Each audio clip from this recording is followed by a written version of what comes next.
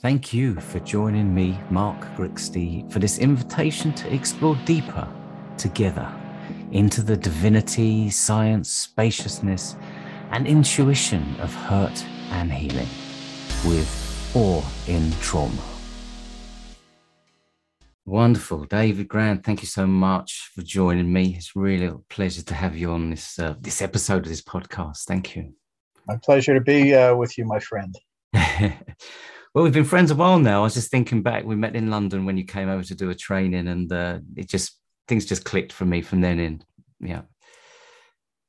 I remember seeing you in the front row, a little bit off to the side.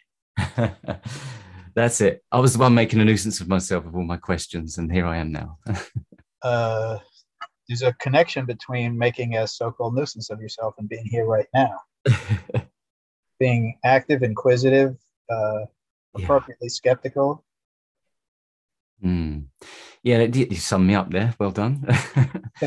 But I'm so inquisitive, and something I'd really like to kind of flesh out with you a bit and get better understanding, because really was excited about finally we got to do the second Brain Spotting International Conference hosted in Denver, Colorado in July, and loved your keynote speech on the neuroexperiential process. And it's something that is embedding and really kind of speaking to me at different levels. That'd be really cool to explore that with you a bit. Well, it was something that had been developing inside of me for a long time, and I had pieces of it. And then something about getting the name neuroexperiential helped me to really pull things together. And then from there, I started to really just get other aspects of it. But essentially, it's trying to have names and concepts that fit what we see in front of us when we do brain spotting therapy. Okay. And the terms psychological, diagnostic, treatment planning, all these, on and on and on. Evidence-based. I'm not saying anything negative about research, just even psychotherapy. I recognize, this is our language. This is what we grew up on, and this is what we took in. But that even as we grow beyond it and we have different experiences with our clients, we're using the same language and the same concepts.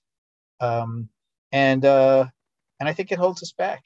I think it confuses us. And I think it's always good to be clear on what you're doing and to be clear on how you're communicating it. So that's really the genesis of the neuroexperiential model. It's not meant to reject anything. It's not meant to be anything other than trying to get some clarity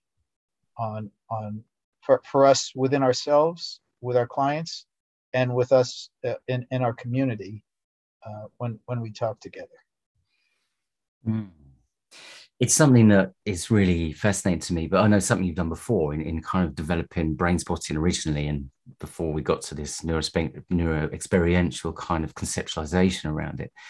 It's something you've got to before, where maybe, we have a certain identity. And it's interesting, I was looking at the genesis. I'm interested in where words come from. The genesis of the word identity is old and French, and it means same again. And we develop these identities, same again, same again, same again. And we kind of, get into these deeper furrowed patterns of identity, so much so that we believe that model of reality is reality itself. We start to get a sense that there's a way of doing things, a way of being, a way of seeing things. And even just to initially go right back to when you kind of first were doing some slow eye movement work with that young skater 18 years ago, and stopped on that point, and there was the first kind of brain spotting session. It's difficult sometimes to drop our identity and to notice something that may be outside of our norm or normality, and then to explore it and expand it in the way that you did with brain spotting. And I'm just interested in with all of the kind of moments in therapy, tens of thousands of hours, and these moments and moments and moments happen, why this one became to fruition for you in the way that it did? Well, first of all, when we finish this, I'm going to be going into session. And in that, and sessions, but in that next session, I'm going to be looking to do things better than I've done it before. I'm going to be looking for ways to evolve and expand, because I'm not satisfied. Okay, I feel I'm limited in what I can do, and that's not self-criticism. That to me is being in reality in this universe, in this moment in time, these moments in time. So if that's where I'm at now, 18 years after, I was definitely there 18 years ago. And one of the things I always stress when I tell the story of the skater is she was doing well. This wasn't like, one of those situations where a person just doesn't seem to be able to break through those dissociative barriers and somehow find new equilibrium and a different way of being and perceiving. She was just stuck on one thing. And yeah, it was significant because it was blocking her in her performance between the short and the long programs of skating. But she was basically a success case, a successful person and her healing journey. So that's, so I wasn't looking for it. Okay. And I think what happens to all human beings are creative, and artists are people who maybe have more access to their creative processes. Somehow we have less filters of the kind that separate us from our deeper selves.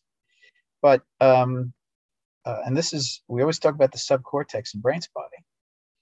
Our system is a genius, and it is delivering us things all the time. The question is, are we looking for what the genius is going to present to us? Remember, you can't tell your genius system, give this to me and give it to me now. Okay. It gives what it wants to give you when it wants to give it. This is the creative process. That goes for all of us. Even someone who says, "Oh, I'm not creative," or someone who is not educated or sophisticated, whatever that means. Some of the smartest, most knowledgeable people I know are not educated. Maybe they haven't had the genius, programmed out of them. But all that aside, I wasn't looking for it. Maybe on some, energy basis, some psychic basis, I was looking for it. I was intuiting it, whatever. I really don't know. But when it presented itself, okay, when her eye wobbled like this, I kind of reacted like that. Just say something off topic that's interesting. A tennis player rushing the net, when the ball is hit off to their side, the racket literally goes out like that without any thought at all. And then literally, and the ball is hit back, and the athlete, the tennis player, then kind of realizes almost after it's happened what happened. I mean, that's how reflexes work. That's the genius of our reflexes. So for me, when I hit that startle spot and I stopped there, okay, I didn't think about it. It was like it happened, and then I noticed it, just like with the tennis player, his racket goes out. But again, that was my deeper self, my reflexive self. It was almost like I had a startle response. And but then, and so if I didn't, I might have kept on moving. If I was dumb enough to think about it instead of respond reflexively. So by stopping there, only then reflexively, when it was like she was looking at my fingers, seeing a video and illustrating the video, and it was like a rolling video from one thing to the next, and it would just process through and something else would come up, and process through and something else would come up. um, I was watching it unfold in real time. Yeah. Okay. And I was so into the process that I wasn't thinking about it.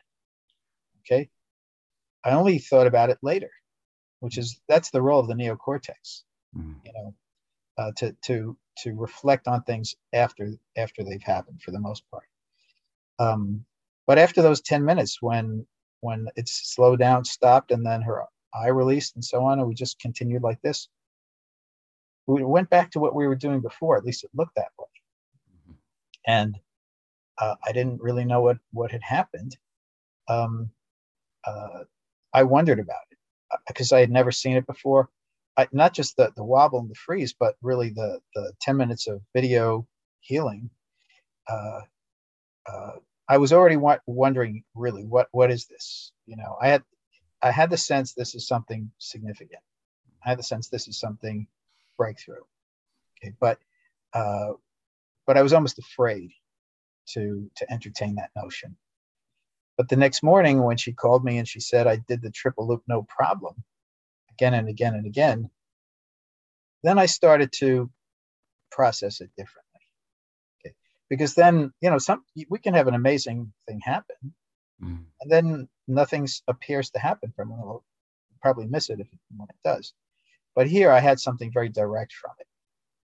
So, and then from there, starting to look for those eye wobbles and eye freezes and started to see other things. That's when I started to get more and more of that reinforcement. But like going back to the initial thing, I wasn't looking for it. I wasn't thinking, yes, I was not satisfied that I couldn't help people better. Just like today, I'm not satisfied that I can't help people better. And I hope I never stop feeling that way, until my final session, some far off time in the future. And it's just something I want to everybody to kind of to know, and I want to be able to give this information and hopefully guide and inspire people with it. Well, I mean, that certainly happened on a on a huge and ever growing scale, and I just think it's so amazing what you said there. I mean, I know that feeling sometimes where something happens in a session where you're not working the session, it's kind of working you're within the session, and rather than kind of doing a session, you're being in the session, and there's no real sort of subject object division between you and a client. You're just kind of immersed in some kind of resonance that is very beautiful and difficult to kind of articulate, but it's a moment of complete connection. That in itself is great. But I know those moments as well of fear, where you mentioned the word fear, which is really interesting, where something's happened that is so powerful that it's just, it's fearful to really even try and understand it, let alone try and encapsulate it, and then respectfully see if you can use it with more and more people without trying to suddenly become uniform and protocolized about something, to keep the essence and the beauty of the kind of immersion in a session and the attunement without suddenly it becoming regimented. And it's really interesting, I believe, and I'm really respectful to you, how you've managed to maintain that balance. I imagine there are many pressures to drift away from that as brain spotting has become more and more established, but you seem very true and pure to the essence of it in that way. Mm-hmm. Well, if you're whitewater rafting on rapids that you've never been on before, okay, if you think you can have a protocol for it, you're not going to succeed in your venture. You can only, and going down neural pathways is like whitewater rafting. And sometimes it's calm and sometimes it's really intense and turbulent. But there are certain truths about the human experience and the human neurobiology, neuro experience. And one of them is you can't control and predict it. Okay. You can influence it somehow by being present with it. But even to the degree that may be happening, you don't even know what that is. Okay. Our Western neocortex likes to think it does, but you never can. So if you really understand what I'm saying and what you say in your own way, you can't possibly, you would never think of using a protocol. Mm. Okay. And what happens is therapists and healers and artists like yourself and myself and many other people who are listening right now, we never fit in. Didn't fit in elementary school, didn't fit in high school, didn't fit in college to the degree that they were saying, this is what it is, this is what it isn't, and this is the way to do it. Okay. Yes, there's certain things that you have to do in certain steps. However, most things don't fit that way. Okay. And it's, it's like the 3-year-old who starts asking why,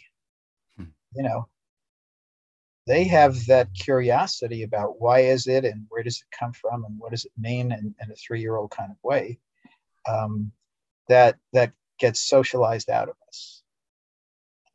And in our field, as in psychotherapy and psychology, there is a very strong demand for compliance, and it's overt and it's subtle and it's pervasive,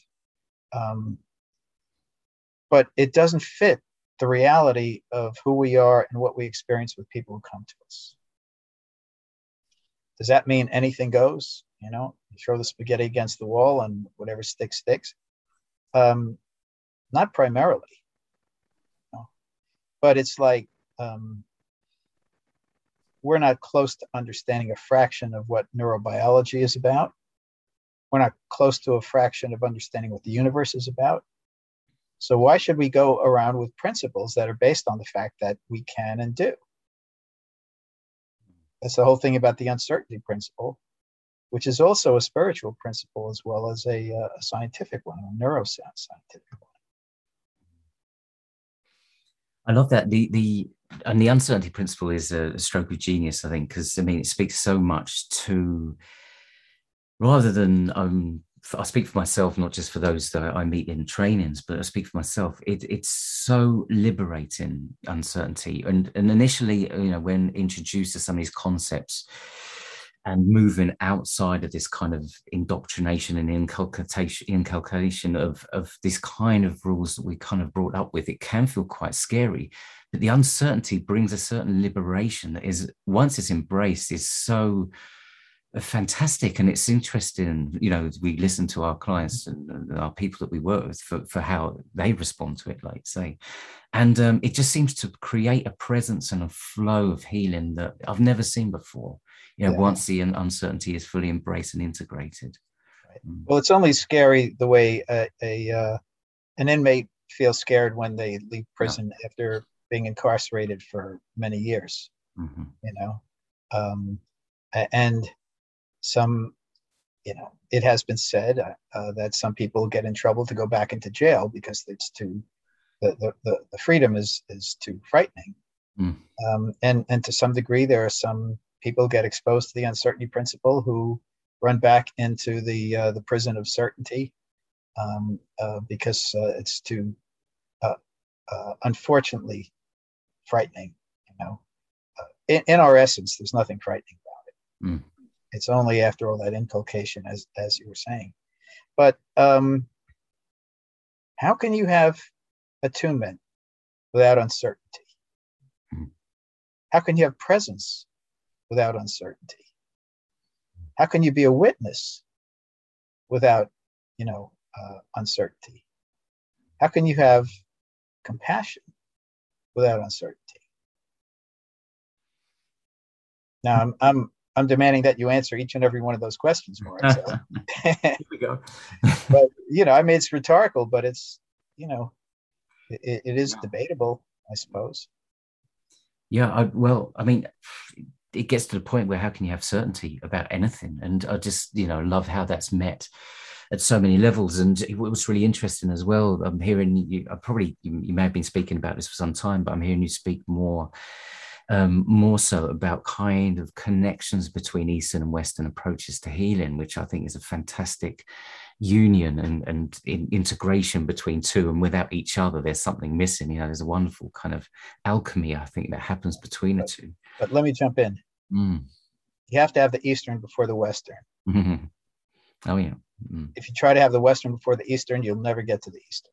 Mm-hmm. Mm. And when you start with the Eastern, get to the Western, a lot of the Western just sort of, fades away. Yeah. Well, the more, over the last 10 or 15 years, the more I've become studying into the Eastern approaches, it almost makes a mockery with a lot of the Western approaches. The Western approaches are so dressed up in all sorts of kind of research and rigor, and surrounded and infiltrated with certainty. It's incredible, because what the Eastern approaches often teaching is about uncertainty, which is something we're trying to disprove through p-values and things. And I love it that the idea, it's what is it, samsara in Buddhist terms, this delusive appearance we have that everything is how we see it. And even the quantum physicists, I love Ravelli's words that, there are no objects in reality, there are only relationships. And this has been known all the way along in Eastern approaches, and something we've almost drilled out of ourselves and having to relearn in the Western approaches to psychology, and certainly when I studied. Well, the Eastern has been around a lot longer than the Western. Okay. And do we honor the wisdom that has evolved over thousands and thousands of years? Do we honor indigenous wisdom? People having medicines that they go into the rainforest with and they come down with. Where did they get that from? Well, thousands of years of experimentation and relying on one's intuitive sense and then having it become collective and having it, pass on generation after generation. You can't beat that with a couple of 100 years of a scientific approach. Mm-hmm. And then what do you do with the scientific approach becomes a question. If you're brave enough to ask, you ask it with the context of, well, maybe we release it. Maybe we don't rely on the scientific approach. You have to at least ask that question, or at least the Western scientific approach. Mm-hmm. But then from there, you can start to find what things really have value, what things we can really bring around. And again, that goes to the neuro-experiential model. But I don't know how myself, as a United States citizen, as a New Yorker, and someone who was brought up in the traditional, educational processes, I don't know how I arrived where I arrived, without really studying it. I think it's my creative self, and self that I remember going back to when I was 3 years old and just looking around at things and noticing and wondering, so on, being fascinated by things before I had the anything other than the intuitive sense, before I had any information. And I think that's really from whence it derives, and that I never lost that. Yeah, I mean, there's a lot of liberation in being that creative, young, playful person. And it's difficult, isn't it, to look at where our belief systems come from within our own lifetimes, when we're also aware of the power of intergenerational, ancestral, and spiritual influences that can be around us and within us, that we can never really know what they are. Yeah, well, I'll just jump around a little bit. Go on. There's an approach where you call in people who are no longer alive. I forget what it's called. It comes from some guy from Chicago and was blended with some other modalities and so on. So a friend of mine studied this. Yeah, and I'm open because I'm not closed. Doesn't mean I'm gullible, but I'm open. So we did this process and wanted to call in my father, okay, to deal with some things with him. So who walked in? My Uncle Leo. All right. Who died when I was 20, you know. Uh, we say go no, you know. Um, you uh, can't demand things. Mm. You can ask and then see what happens, but you'll usually get something different. But if you trust the universe, you have to believe that, well, there was a reason for this, and it's better that my Uncle Leo came in instead of my father, or whatever, whatever reasons that is. That's a lovely, thanks. That's a lovely personal example. I haven't heard that one, but it's really fantastic. And I love as well the exploration around these approaches, and how brain spotting, I feel, is open and in and can be easily integrated to a lot of these areas of interest, ancestral work and and all these kind of things. But I really find that as well, that can be really powerful and effective as long as it stays within the framework of being uncertain and attuned, and let the rest happen in the way that it needs to happen. But as soon as we start trying to get attached to outcome, something starts to become lost, doesn't it? And this is where I feel, even with the best intentions, sometimes, myself included, we can find ourselves straying off into a path where we've lost that sense of uncertainty. And this is where I feel that the outcomes or the progress, the journey becomes compromised. In relation to outcome, just take a glass of water and have it be on a surface, and you're going to pour it out and predict where the water is going to go. Okay. And then you'll watch, and it doesn't go where you expect it to go. And yet you're going to have it on something that's tilted. And you pour it, well, it's gravity's going to pull it down, so it's going to go this way. And you pour it that way, and the patterns don't go, that's what we're dealing with, And if you're living in a world where you believe that where the water's going to go, you're unattuned, and you're going to always be wrong. And you'll be, unfortunately, incurious. I want to just mention ancestral things. First of all, it's exponential. So you have 2 parents, 4 grandparents, 8 great grandparents, 30, 16, 32, 64, and 128, and it goes on. And before you know it, you're in the millions. Yeah. You don't have to go that far back before you're in the millions. Yeah. So our ancestors are, vast, in that way. So we never, we like to think, oh, I'm getting this from my grandfather, and in some ways you are, but there's always, at the grandparent level, that's 4 people. So if you think it's 1, you're only 25% of the way there. And the genetics is a powerful part of it.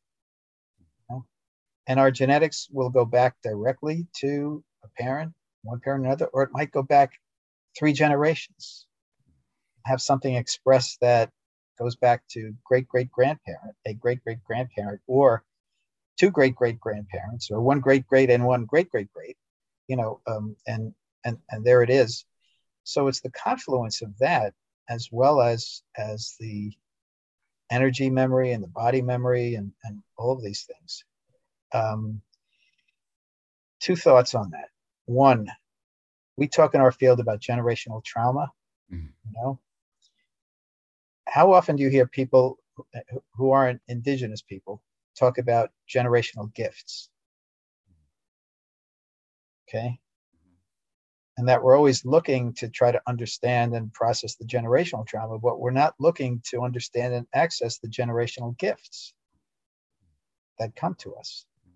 And in brain spotting, we look for eye positions that can access generational trauma, but it's a whole different level of expansion to access generational gifts, which is such an important part of who we are, exploring ourselves and healing ourselves and expanding ourselves.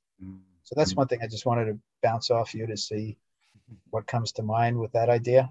Well, lots, so many ideas come up. Firstly, I love the way you're looking back generationally beyond grandparents, great-grandparents, great-great-grandparents. And the more we're doing that, the more we're starting to move towards, again, an Eastern idea of really the collectivism, moving much more away from individuation into this collective whole. Whereas there's an interrelationship between us all at some levels. And then playfully, I like to take that even further back into sort of phylogenetic reincarnations and look at how we've evolved through species over time. And through, I think Damasio calls it exaptation. Our brain isn't redeveloped with all this new hardware that's put in. We're just continuing to kind of cobble together everything we've got to be able to evolve and adapt to whatever's coming up, you know, as we're evolving. So it's all in there, you know, it's all in there, this huge, immense kind of collective wisdom of time and space all in us, which is fantastically liberating, although overwhelming. So I love that side of thing. The other side of things about generational gifts is a really lovely way of putting it, conceptualizing it and understanding it. And then it takes me, because I like to make things very difficult for myself, David. So then it takes me to the you know, can we even make a division then, when we're really thinking about it, between what's generational trauma and what is generational gifts as well? You know, I know our neocortex always, and left brain, as McGilchrist would describe it, always wants to be able to compartmentalize and make divisions and put valence to these different experiences. But all these experiences, you know, are gifts of sorts, aren't they? Mm-hmm. Mm-hmm. Well, if you want to think in an open way as opposed to a closed way or a narrow way, for sure. Mm-hmm. You know, again, and this is the thing about brain spotting, the neuroexperiential model, mm-hmm. It's looking to open things and deepen things further without limitation, without boundary. You know, it's to be open, to be curious, to explore, to receive, and to know that it's endless, mm-hmm. and to be able to surrender to that, to be able to celebrate that. I want to just throw out another thing I've been wrestling around with and see what you do with it. Mm. When we ask in brain spotting or any other therapy, what do you feel in your body now, or where do you feel it in your body now? The person responds, it's my chest, my stomach, my knees, you know, and sometimes they'll give detail about what it is. I mean, it sort of struck me, this is my hypothesis, bias, and so on, that any body experience, anything that's experienced in the body, is pre-verbal and precognitive. Okay, direct. Okay, if you got into a car accident, and you know, I guess there's body memory that you'll sort of have from that, but that's overlaid on all the pre-verbal, you know, precognitive body experience, which of course then goes back to birth experience, intrauterine experience, and generational experience. So I think that when we work with that which is in the body, we shouldn't fool ourselves into thinking that it has anything to do with when we were 8 years old or 15 years old or 22 years old or whatever. It's all, let's say, 2 years and earlier. Yeah. And developmentally goes back from that. Mm. And the idea is we're getting access, that the body gives us direct access to this pre-verbal, precognitive experience and a chance to process it through, and in uncertainty, to realize that we'll never know anything but a shred of what this really is. Mm. But if a person goes from an activated body at a SUDS of 8 to a body to a body that's more relaxed and open at a SUDS of 2, okay, and then they'll, you know, they go back and they say, oh, you know, I don't see that angry face anymore, or it's faded away, or it's kind of smiling and so on. You know, we adultomorphize it, you know, as opposed to recognizing that it's just very early. Mm. And again, my hypothesis is that 100% of the body experience is pre-verbal and earlier, and that when we work with people, we, assuming what I'm saying is accurate, we should know it. And it seems so simple and so straightforward. Mm-hmm. Yeah, I totally agree with that. And the foundational and developmental experiences, even going back, like you say, in utero and before, are going to be the basis of that experiential. And it reminds me of a wonderful kind of example of that when someone was describing about how holograms are made up, and holograms being made up of layer and layer and layer and layer and layer and layer of information, and you kind of get this 3D kind of picture, vision, image coming out at you, but it's kind of blurred at the same time. And just kind of likening that to our bodies also layering up those experiences, and we try and look in and locate something with sharpness and accuracy, but it's always got this kind of holographic, opaque quality to it where we can feel it but not quite see it. Because I think is agreeing with you, because we've got all of those layers of experience that are well outside of conscious awareness. Mm-hmm. When we use language, it's always inadequate. Okay, when we talk about the brain and the body and so on, if you talk about layers, that's the best we can do to conceptualize and language it and so on. It's not even really layers, I mean, we have to have something to say, but what you're describing is not layers. Layers is literal. Brain spotting the frame is a very literal concept of something that is totally not literal, totally non-linear, even beyond conceptual. So it's just interesting that when we try to get smarter, we always find our way back into the literal neocortical world, as opposed to the energy world, where nothing is literal like that. No. We talk about the neural pathways, because there's something, at least it seems literal. But we don't talk about the energy flowing down the neural pathways, because how do you capture that? I mean, how do you capture anything, right? Yes. How do you capture anything? I think we kind of dance with these ideas and something that come up, an energy for me that's really important that comes up. And I just wanted to talk to you about this as well, because it is just a word, but it's also a concept. And the more you focus on any word, it becomes more meaningless. If you meditate on any word or thought, it soon disappears into space, really. But one of the energies I'm really kind of study a lot into and work with, probably because a lot of my work has been with complex children from complex histories and backgrounds, where it's okay to talk about love. And love is something that is, kind of replaced. And Bowlby wanted to originally call, attachment theory love theory, but that was really cool and uncool and hippie-like. So, it became attachment theory. And it's something that really, each time I'm really getting to grips with the kind of depth of work and energetic work we're doing in brain spotting and a neuroexperiential kind of model. There's so much that both seems to resonate with the concept of love, and also love never quite fits or does justice or kind of connects it fully. But I'm really loving bringing the word love back into my work conceptualizations and training around this.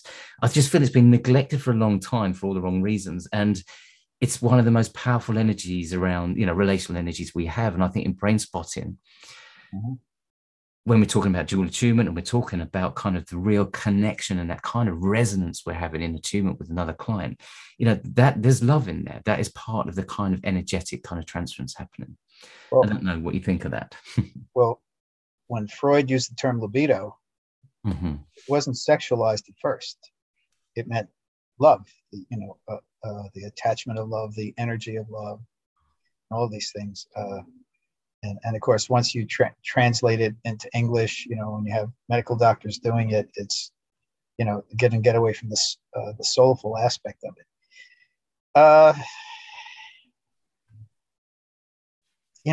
We could talk about this for, weeks and beyond. But you can't have healing without love.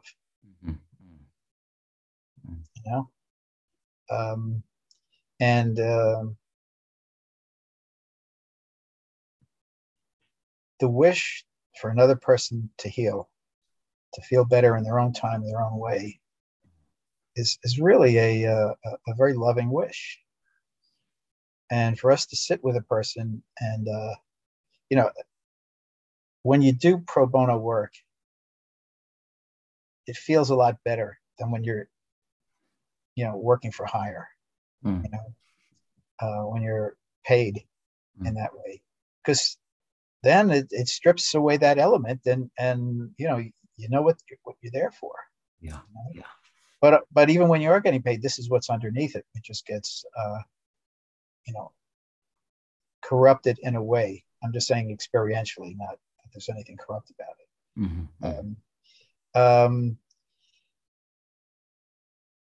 You can't help a person to heal without love being present. And it's your own self-love and trying to help them generate their own and access their own self-love, and to have the exchange of love, and love comes from you to them and from them to you. And talk about the frame, that's the most non-linear frame, but that's really kind of what the ultimate frame is. And to the degree that you can't define what love is, but you can kind of know it, you can kind of feel it. Yeah, and it's kind of one of the foundations of love seems to be around acceptance, doesn't it? About we're kind of allowing ourselves to accept whoever that person is that we're working with, and whatever's turned up for them at that moment in time. Maybe we're just walking into a session, and in a way, kind of even us being able to be open and accepting that is showing something loving to that the person that's turned up right there and then. And in doing so, there's that kind of internal love. It's like, and expecting our clients, as hard as the pain is, to then be able to turn acceptance by an acknowledgement towards their own pain, their own activation in the system. And it just seems to be this reciprocal, we can call it co-regulation, but it's also a reciprocal kind of sense of love and acceptance that seems to be the core of this healing. And I think, brain spotting really allows for that. And in raising this, it perfectly fits with the neuro-experiential model. And it has no place in the psychological or psychotherapeutic model. So it's a great way to illustrate the difference, or the differences. See, it's not only like okay for that to be part of the neuro-experiential model. It's not only okay for it to be part of the frame. It's essential to be part of the process. Think of the difference between where something is not there, not considered part of it, to where in another model it's essential to it. And where does love fit in with science? Well, if science is the study of the universe and love is in the universe, and it's one of the most important forces in the universe, then science has to be able to acknowledge and recognize that, especially these so-called science of psychology. Oh, wouldn't that be nice and refreshing? Rather than reduce everything down to at a cellular level, if we can actually kind of embrace and look at the kind of entirety of this kind of energies, including love. I mean, that would be research I'd be interested in doing. That's beautiful. David, it feels like, I've really enjoyed hearing and reading and hearing you speak more and more about this neuro-experiential model, because for me it's not a departure in any way, but an expansion of the understanding of brain spotting and what it means. And it's just been, it feels so full now. It's really filling out beautifully, and I know you're very open to influence. Well, it's the ultimate bottom-up model. Yeah. But it bottom up is literal. It's not really bottom up, but what it is it's from in us and around us, in ways that we carry that we're not consciously in touch with, to how it arises in us, to our sense of consciousness about it. Okay, and that's expansive, and that's open. And I call it neuro because that's how the nervous system works. But the nervous system is not just the Western concept of the nervous system. Okay, you have the Eastern concepts of chakras and meridians and energy and so on. So neuro, is not just. I'm using a Western term, but I'm expanding it, to make it cover everything, including and especially the indigenous and even the spiritual. The spiritual is interesting, and I know we're coming towards the end, and we're going to have to follow this up. Okay, we're going to have part 2 and maybe more, because this is just too much fun for both of us. Yeah. But how is it that spirituality and spiritual practices have existed around the world and developed around the world among peoples who didn't communicate with each other? If you want to get scientific about that, there's something there. And the spiritual is in the context of the knowing. It's knowing what we know just because we know it. And if one person has an idea, well, that's their idea. But if you have peoples around the world that share different angles on the same ideas, well, then you should be asking, well, what is that? Instead of negating that. And since religion and spirituality is so much a part of healing, historically, generationally, we should be looking at that as well. I love that, the inclusivity and diversity, just being such a huge part. Okay. It's not inclusivity. It's the absence of exclusivity. Okay. Remember, it's like people say, they come to a training and they say, "Oh, you've given me permission to." I think to myself, who the hell am I to give this person permission to anything? Okay. I'm just presenting things in such a way that they're able to take their own ownership of it. Yeah. So, we, again, this is part of our inculcation. We have things backwards and upside down. It's not inclusive. Who the hell are we to include anything? The universe is what she is, and they is, and they are, and breathes, and so on. And the best we can do is to just be to not be exclusive, to, instead of narrowing our view, to always be widening our view, no matter how wide it is, to see how we can continue to widen it, not just this way, but in every way. I like that. I'm going to get rid of inclusiveness, completeness. I prefer that. That's poetry to me. David, thank you so much. Like you say, to be continued, but thank you for everything, for being such a great friend, mentor, and visionary, and really, for enlightening so many of us in the way that you have with your discoveries as we together, make these kind of, we just do this work together, and it feels beautiful. So thank you. Well, you had a great deal of knowledge and wisdom and experience and spirit before you met me.